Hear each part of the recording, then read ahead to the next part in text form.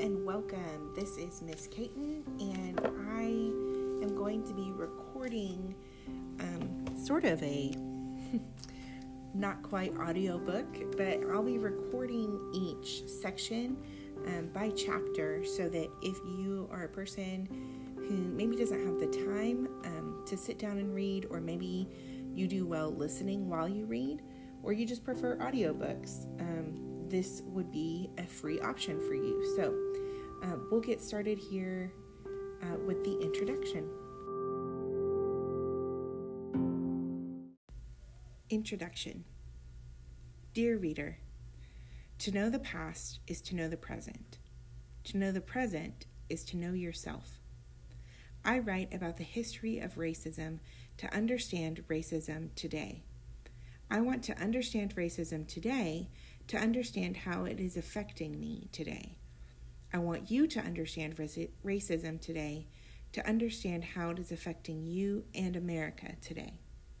The book you're holding is a remix of my book, Stamped from the Beginning, a narrative history of racist and anti-racist ideas. A racist idea is any idea that suggests something is wrong or right, superior or inferior, better or worse about a racial group.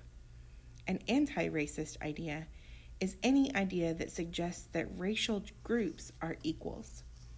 Racist and anti-racist ideas have lived in human minds for nearly 600 years.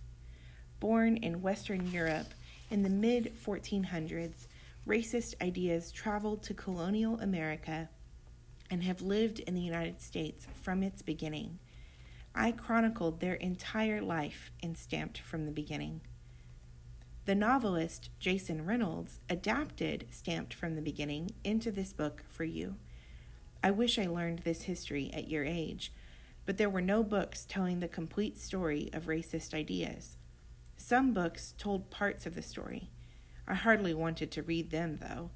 Most were so boring, written in ways I could not relate to. But not Jason's books. Not this book. Jason is one of the most gifted writers and thinkers of our time. I don't know of anyone who would have been better at connecting the past to the present for you. Jason is a great writer in the purest sense. A great writer snatches the human eye in the way that a thumping beat snatches the human ear. Makes your head bob up and down. It's hard to stop when the beat is on.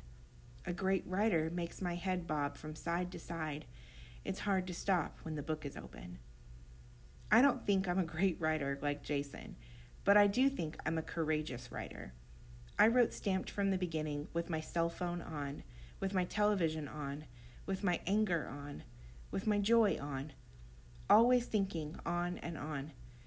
I watched the televised and untelevised life of the shooting star of #Black Lives Matter during America's stormiest nights. I watched the televised and untelevised killings of unarmed black human beings at the hands of cops and wannabe cops.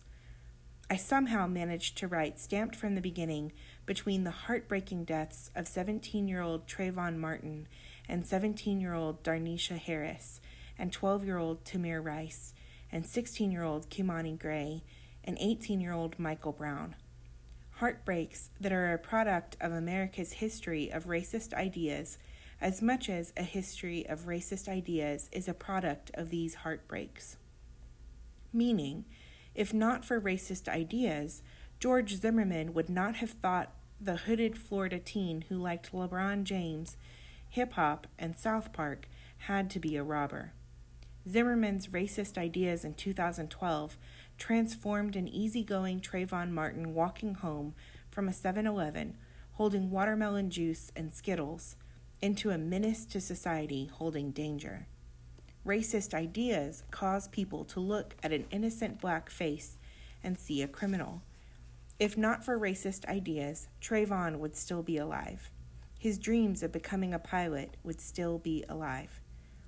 Young black males were 21 times more likely to be killed by police than their white counterparts between 2010 and 2012, according to federal statistics. The underrecorded, underanalyzed racial disparities between female victims of lethal police force maybe even greater.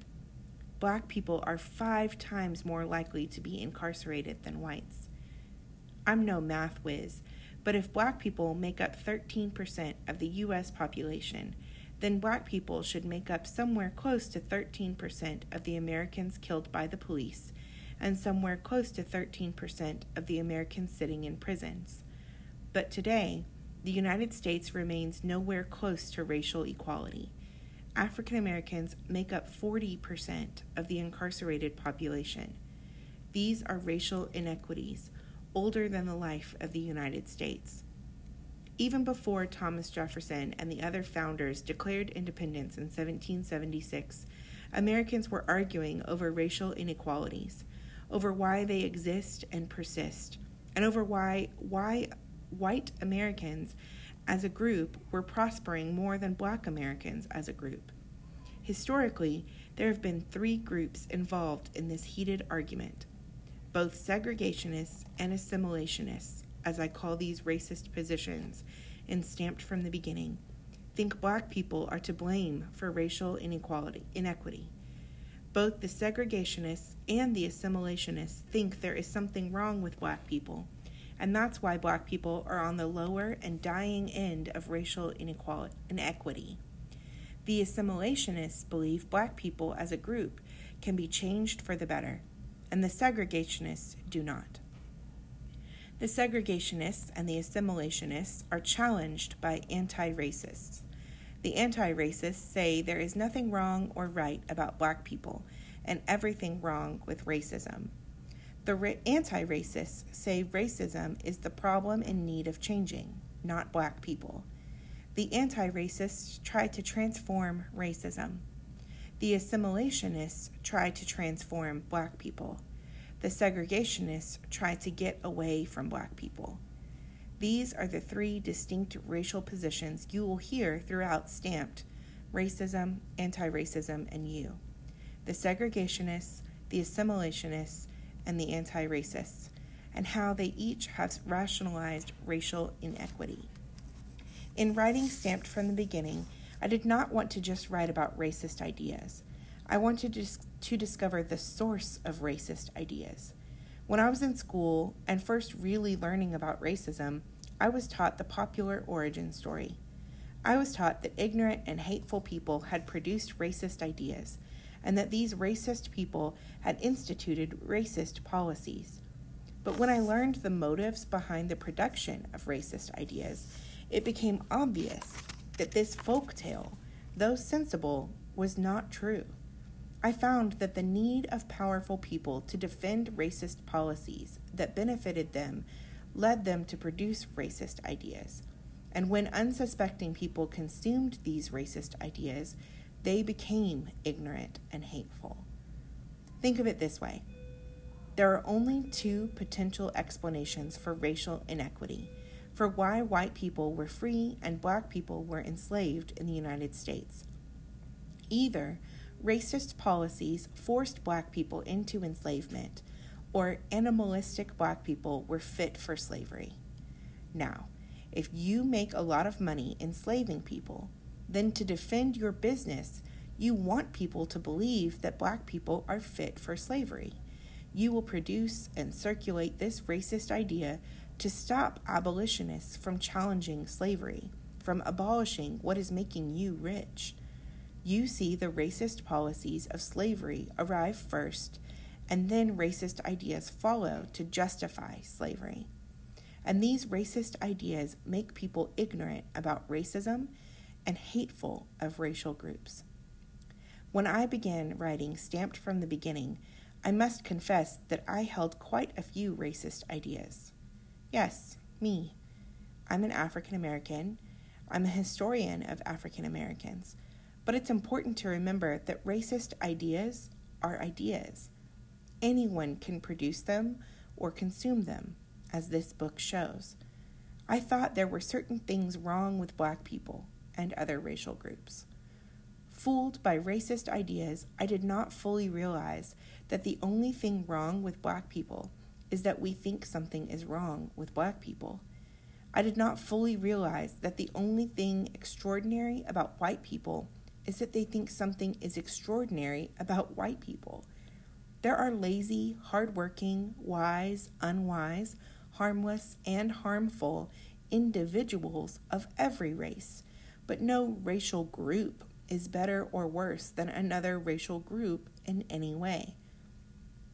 Committed to this anti-racist idea of group equality, I was able to discover, self-critique, and shed the racist ideas I had consumed over my lifetime while I uncovered and exposed the racist ideas that others have produced over the lifetime of America.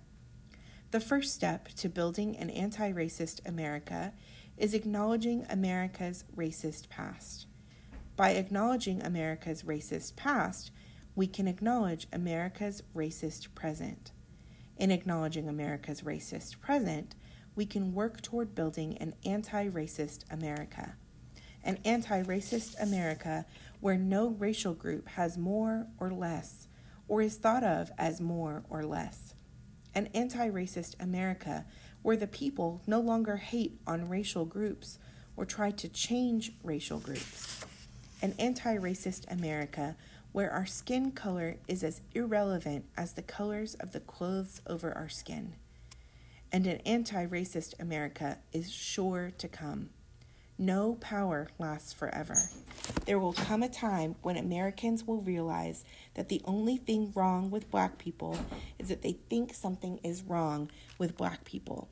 There will come a time when racist ideas will no longer obstruct us from seeing the complete and utter abnormality of racial disparities. There will come a time when we will love humanity, when we will gain the courage to fight for an equitable society for our beloved humanity, knowing intelligently that when we fight for humanity, we are fighting for ourselves. There will come a time, maybe, just maybe, that time is now. In solidarity, Ibram X. Kendi.